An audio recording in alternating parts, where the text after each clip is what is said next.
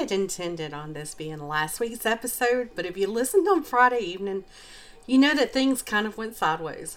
And if you didn't listen Friday night, long story short, I decided to move the podcast to a different platform, mostly to save money. I also decided to slightly change the name of the podcast to fit more with its theme.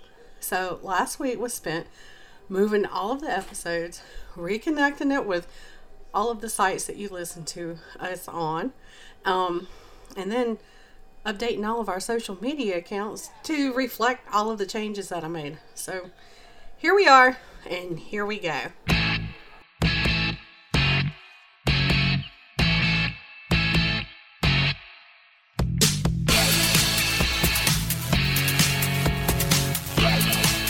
It's Monday, and that means it's time for a new episode of Mystery, Murder, and Magic.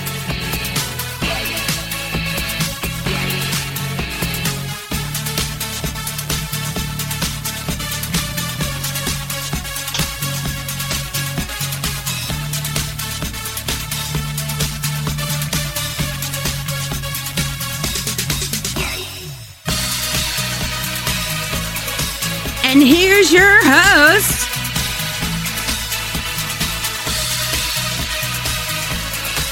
Andrea Lee, and sometimes Alex.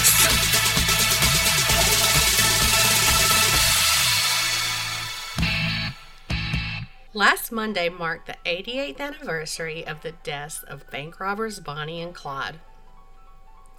I have to say that their story has held a fascination for me as long as I can remember. And I'd have to say that's probably because of the 1967 Faye Dunaway and Warren Beatty movie. But once I had watched that movie a few times, I started doing a little bit of my own research into what their lives had been like. Bonnie Elizabeth Parker was born on October 1st, 1910 in Rowena, Texas, and she was a middle child. Her dad, Charles, he was a bricklayer, and her mom, Emma, later worked as a seamstress after Charles passed away when Bonnie was only 4 years old. During Bonnie's sophomore year in high school, she met Roy Thornton, and soon the two dropped out of school and got married just 6 days before her 16th birthday. Can't imagine getting married when I'm 15 years old, but anyway. Now, even though they never divorced, their marriage didn't last very long because he would leave and stay gone for long periods of time, and he had more than one run-in with the law. And when the marriage was over, Bonnie moved back in with her mom and started working as a waitress. Clyde Chestnut Barrow was born on March 24th, 1909 to a very poor family in Ellis County, Texas. He was the fifth of 7 children. His dad, Henry, and his mom, Kumi, moved their family to Dallas in the early 1920s, and as I mentioned, the family was very poor. In fact, they were so poor that when they first moved to Dallas, they spent the first few months there living under the wagon that they had driven, and after that they moved into a tent. And Clyde was only 17 the first time he was arrested. Apparently, Clyde ran from the police when they came to question him about a rental car that he hadn't returned. And not long after that, he and his brother Buck were arrested for stealing turkeys. Over the next few years, he would get in trouble for cracking safes, robbing stores, and stealing cars. And in 1930, Clyde met Bonnie through a mutual friend, and they began spending a lot of time together. Not long after they met, Clyde was convicted on charges of auto theft and sentenced to Eastham Prison Farm at the age of 21. But he was able to escape from there with the help of a weapon that Bonnie had smuggled into him. He wouldn't be out long, though, because he was captured and taken back to the prison farm. While he was in that prison, he was raped multiple times, so in retaliation, he attacked the person who had did that to him with an iron pipe and killed him. And another prisoner took responsibility for that murder, though, because that prisoner was already in there for life. So, what else could they do to him, probably was their thinking. Now, Clyde wasn't one to really want to commit himself to hard labor. And to avoid it while he was in prison, he purposely had 2 of his toes chopped off. Now, no one really knows if he did it himself or if he had another prisoner do it, but he just wasn't about that hard labor life. Now, not only did he get out of the hard labor, but he had a limp for the rest of his life from that. And in a weird twist of fate, Clyde was paroled 6 days after the toes were chopped off. His mom had secretly been petitioning to have her son released. Now, once he was out, he never really talked to his family about what had happened to him while he was in prison. But his sister Marie said that he was definitely not the same person when he was released as when he was put in prison. Now, once he was out of prison, Clyde went back to robbing stores and gas stations, and soon he had a friend helping him. It was a friend that he had made in prison, and that friend's name was Ralph Fultz. Now, the two of them carried out a string of burglaries that mostly involved gas stations and stores. And they did have a goal in mind, and what they wanted to do was accrue enough money and weapons to raid the Easton prison, because Clyde really had it out for that prison because of what had happened to him while he was in that prison. Well, after a while, Bonnie joined the two men in their crimes. Bonnie and Fultz were arrested after a failed hardware store robbery, but Bonnie ended up being released when the grand jury failed to indict her.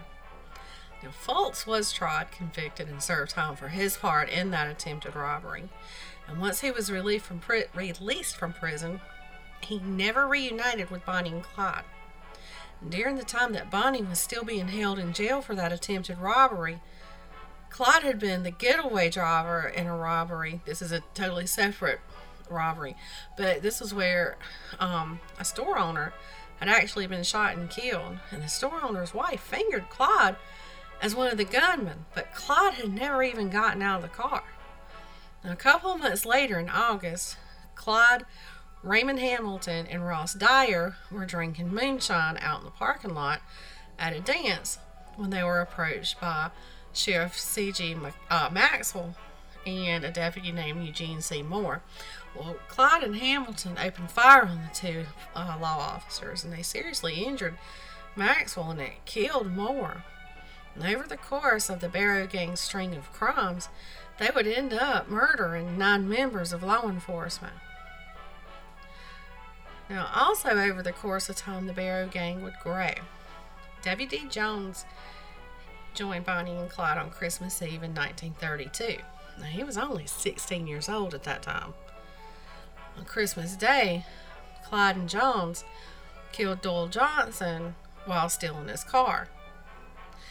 The following March, Clyde's brother, Buck, and his wife Blanche came for a visit after Buck had been granted a full pardon from prison. And while they were there, they tried to convince Clyde to surrender to the police. And at the time, Bonnie and Clyde, along with W.D., were living in a hideout in Joplin, Missouri. The men would stay up all hours of the night, drinking and making all kind of noise, so it wasn't like they were really trying to lay low. And once, while they were cleaning the house, Clyde accidentally fired a Browning automatic rifle, but none of the neighbors showed up to see what was going on, but somebody did call the cops.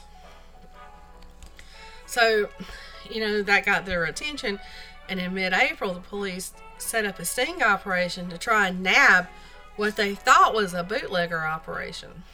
Well, Clyde, Buck, and W.D. exited the house and opened fire on the cops that was outside of the house, and it killed Detective Harry McGinnis and a constable by the name of J.W. Harriman. Bonnie also came out firing a bar, which is a Browning automatic rifle. But those bullets hit a nearby tree, causing splinters to launch into this highway patrolman. His name was Sergeant G.B. Cowler, and those splinters launched in his face. Well, in the process, the law enforcement officers fired 14 shots at the Barrow Gang. W.D. was hit once by one of those bullets in the neck area, and one deflected off of a button on Clyde's suit. And Buck was actually grazed by a bullet that had ricocheted off of a wall. And the gang, they did get away, but they left pretty much all of their belongings behind in that hideout. And that included their weapons, Buck's parole papers, a poem that Bonnie had written, and several rolls of film. The police had those rolls of film developed, and some of the pictures depicted the gang posing and pointing weapons at each other. The Joplin Globe even transmitted over the newswire the poem that Bonnie had written, along with a photo of her with a cigar in her mouth and a handgun in her hand. Now, they didn't use the word viral back then, but that picture and poem went viral and was quite the popular topic of discussion around the country. Over the next few months, the gang really traveled all around the Midwest, they would take their victims as hostages, and often they were killing police officers. Now, the hostages they took, they would release them, but they would release them very far from home. But now the good thing is, if there's anything that could come out of it, they would leave them with a little bit of money to help them get back home. If anyone got in the Barrow Gang's way, though, they didn't hesitate to shoot them. Didn't matter if it was a friendly citizen or a police officer. Most of their crimes were cold-blooded, and as the public became more and more aware of what was going on with the Barrow Gang, law enforcement really started stepping up their efforts to end their streak. At first, it was fascinating reading all the stories written about them in the local papers, but soon it led to these major problems for them because everyone knew who they were. Like from all those pictures that was being published. I mean, they could no longer walk into restaurants or hotels without being recognized. So soon they were just having to camp out and cook by a fire. And there was also the fact that there were 5 people crammed into one vehicle. And you know what that's like with kids, so just imagine 5 grumpy bank robbers. Talk about wanting to pull the car over. Well, in June, Bonnie, Clyde, and D.W. left with Clyde driving. And Clyde didn't see this warning sign that the bridge was out, and he flipped the car into a ditch. Well, Bonnie received 3rd-degree burns to her right leg that was so bad that the muscles contracted and caused her leg to draw up. And they couldn't really go get medical help, obviously. And the rest of the gang wasn't sure she was even going to make it. And the skin on her leg was pretty much gone from her hip to her ankle. And they said you could even see the bone. Bonnie couldn't walk very well after that either. She would either be carried by Clyde or she'd have to hop on her good leg. Well, while the gang was hiding out and letting Bonnie rest, Buck and D.W. attempted to rob a bank, but they messed up, and the gang had to take off again. In July, they checked into the Red Crown Tourist Court in Platte City, Missouri. The gang rented both of the cottages there. Blanche had checked in saying that there were only 3 guests. But the owner of the establishment could clearly see that there were 5 of them as they were getting out of the car. So they really didn't try to conceal themselves. Plus, right in close proximity of those cottages was the Red Crown Tavern. And it was a restaurant that was very popular among the highway patrol in Missouri. And soon, the owner started noticing other little odd things about the gang. About, things they were doing. They had taped newspapers over the windows of their cabin. And Blanche, she wore pants, which was very odd for women back in those days. And I guess that caught his eye, that automatically made her a criminal by just wearing pants. But anyway, and another thing that caught the owner's attention was that when Blanche would pay for anything there on the property, she always paid with coins. Now, like I said, the Missouri Highway Patrol frequently ate there at that tavern, and one of the patrons there was Captain William Hauser of the Highway Patrol. So the owner decided to mention all these odd things that had been noticing to Captain Hauser. Well, one day while Clyde and D.W. went into town to buy bandages and medicine for Bonnie's leg and a few other odds and ends, but something about them made the pharmacist suspicious, and he alerted the police, and they started keeping tabs on those cabins they were staying in. Well, at 11 p.m. that night, law enforcement, with backup from Kansas City, showed up with an armored car and approached the cabins with Thompson machine guns or submachine guns. But when the gunfight started, those submachine guns were no match for Clyde's bar. They were able to escape when a bullet caused a short circuit in the armored car's horn. Well, the police had mistaken that for a ceasefire signal. But anyway, the Barrow gang got away, but not without injury. Buck had been shot in the forehead, shattering part of his skull, and even exposing part of his brain. And Blanche, she had been blinded in both eyes by shattering glass that from, the fragments of glass that had shattered around her and got in her eyes and blinded her. From there, the gang went to an abandoned amusement park called Dexfield Park, and they set up camp. Buck was alive, but he wasn't doing well at all. And as a matter of fact, his condition was so bad from the blood loss and brain injury, at one point, Clyde and D.W. dug a grave for him. Some local residents saw some bloody bandages, and they alerted the police, who believed that the Barrow gang was camping out in the area. Law enforcement and about 100 locals surrounded the area. Bonnie, Clyde, and D.W. were able to escape on foot, but Buck had been shot in the back, so he and Blanche were captured, because Blanche wasn't going to leave him behind either, but she very well couldn't have gotten around anyway because she was blind. Buck was taken to a nearby hospital for all of his injuries, but he ended up dying 5 days later. Now, over the next 6 weeks, Bonnie, Clyde, and D.W. continued their reign of terror in states like Colorado, Minnesota, and Mississippi. So you can kind of see they were really doing a lot of traveling to these random different places, and I believe that was probably just to throw off the cops so that, they couldn't really closely follow their trail. Well, in September of that same year, they decided to do something risky and go back into Dallas so they could see their families. I kind of believe that maybe they knew their time was almost up and they wanted to see their families one more time. Now, it had been 4 months since they had even seen them, but they left D.W. behind in Dallas, and Bonnie and Clyde continued on to Houston. No, I'll take that back. I said that backwards. D.W. left them in Dallas. Bonnie and Clyde stayed in Dallas. But D.W. continued on to Houston, and that's where his mom had moved to.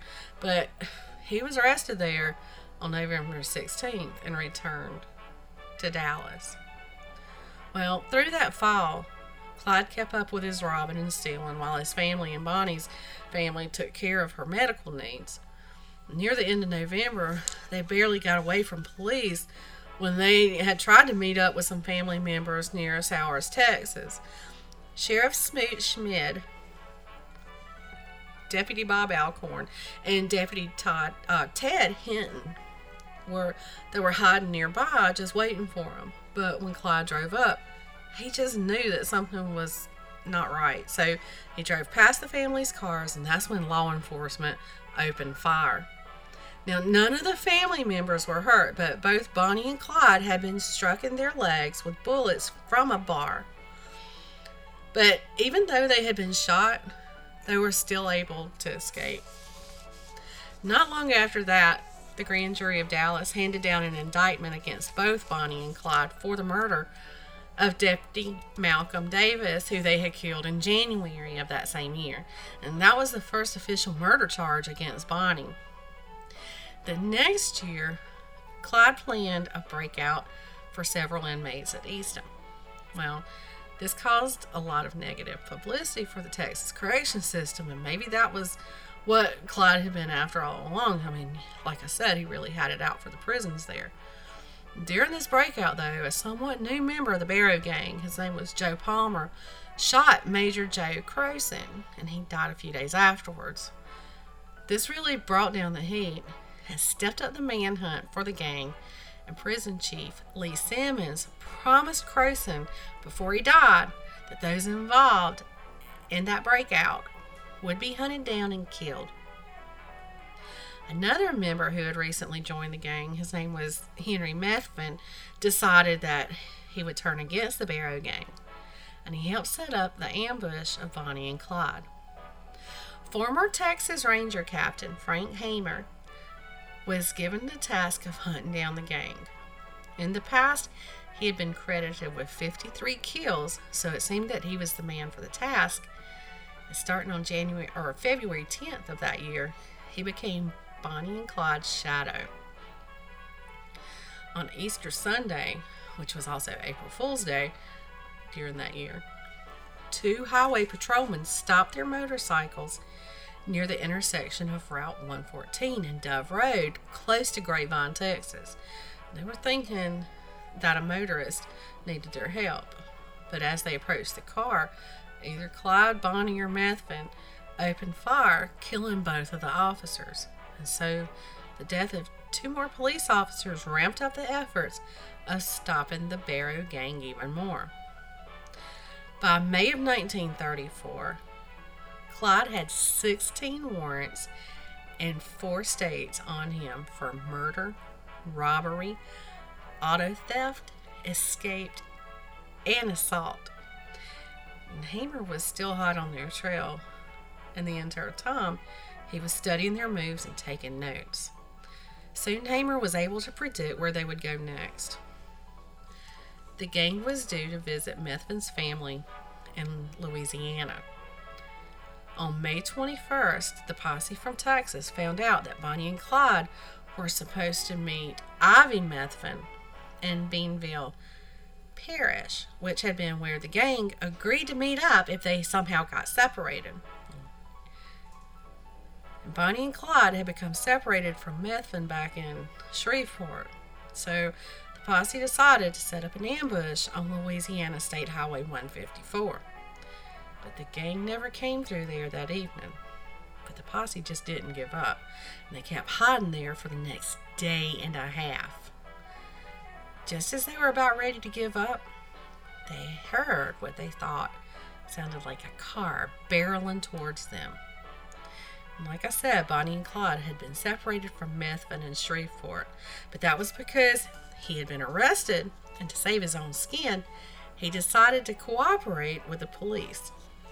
The police had talked Methvin into parking his truck on the side of the road because they were hoping that Clyde would stop to talk to him there. Well, when the speeding car approached where they were hiding, where the police and those were hiding, the 6 lawmen opened fire on it. Clyde actually died from the very first shot that was fired, and it struck him in the head. The officers could hear Bonnie screaming inside the car and decided to empty 130 rounds into the car, killing Bonnie also. In the end, the car had 112 bullet holes, and 28 of those bullets had struck Bonnie and Clyde. But the official autopsy report said that Clyde had 17 entrance wounds and Bonnie had 26. Now, one of those shots had severed Clyde's spinal cord.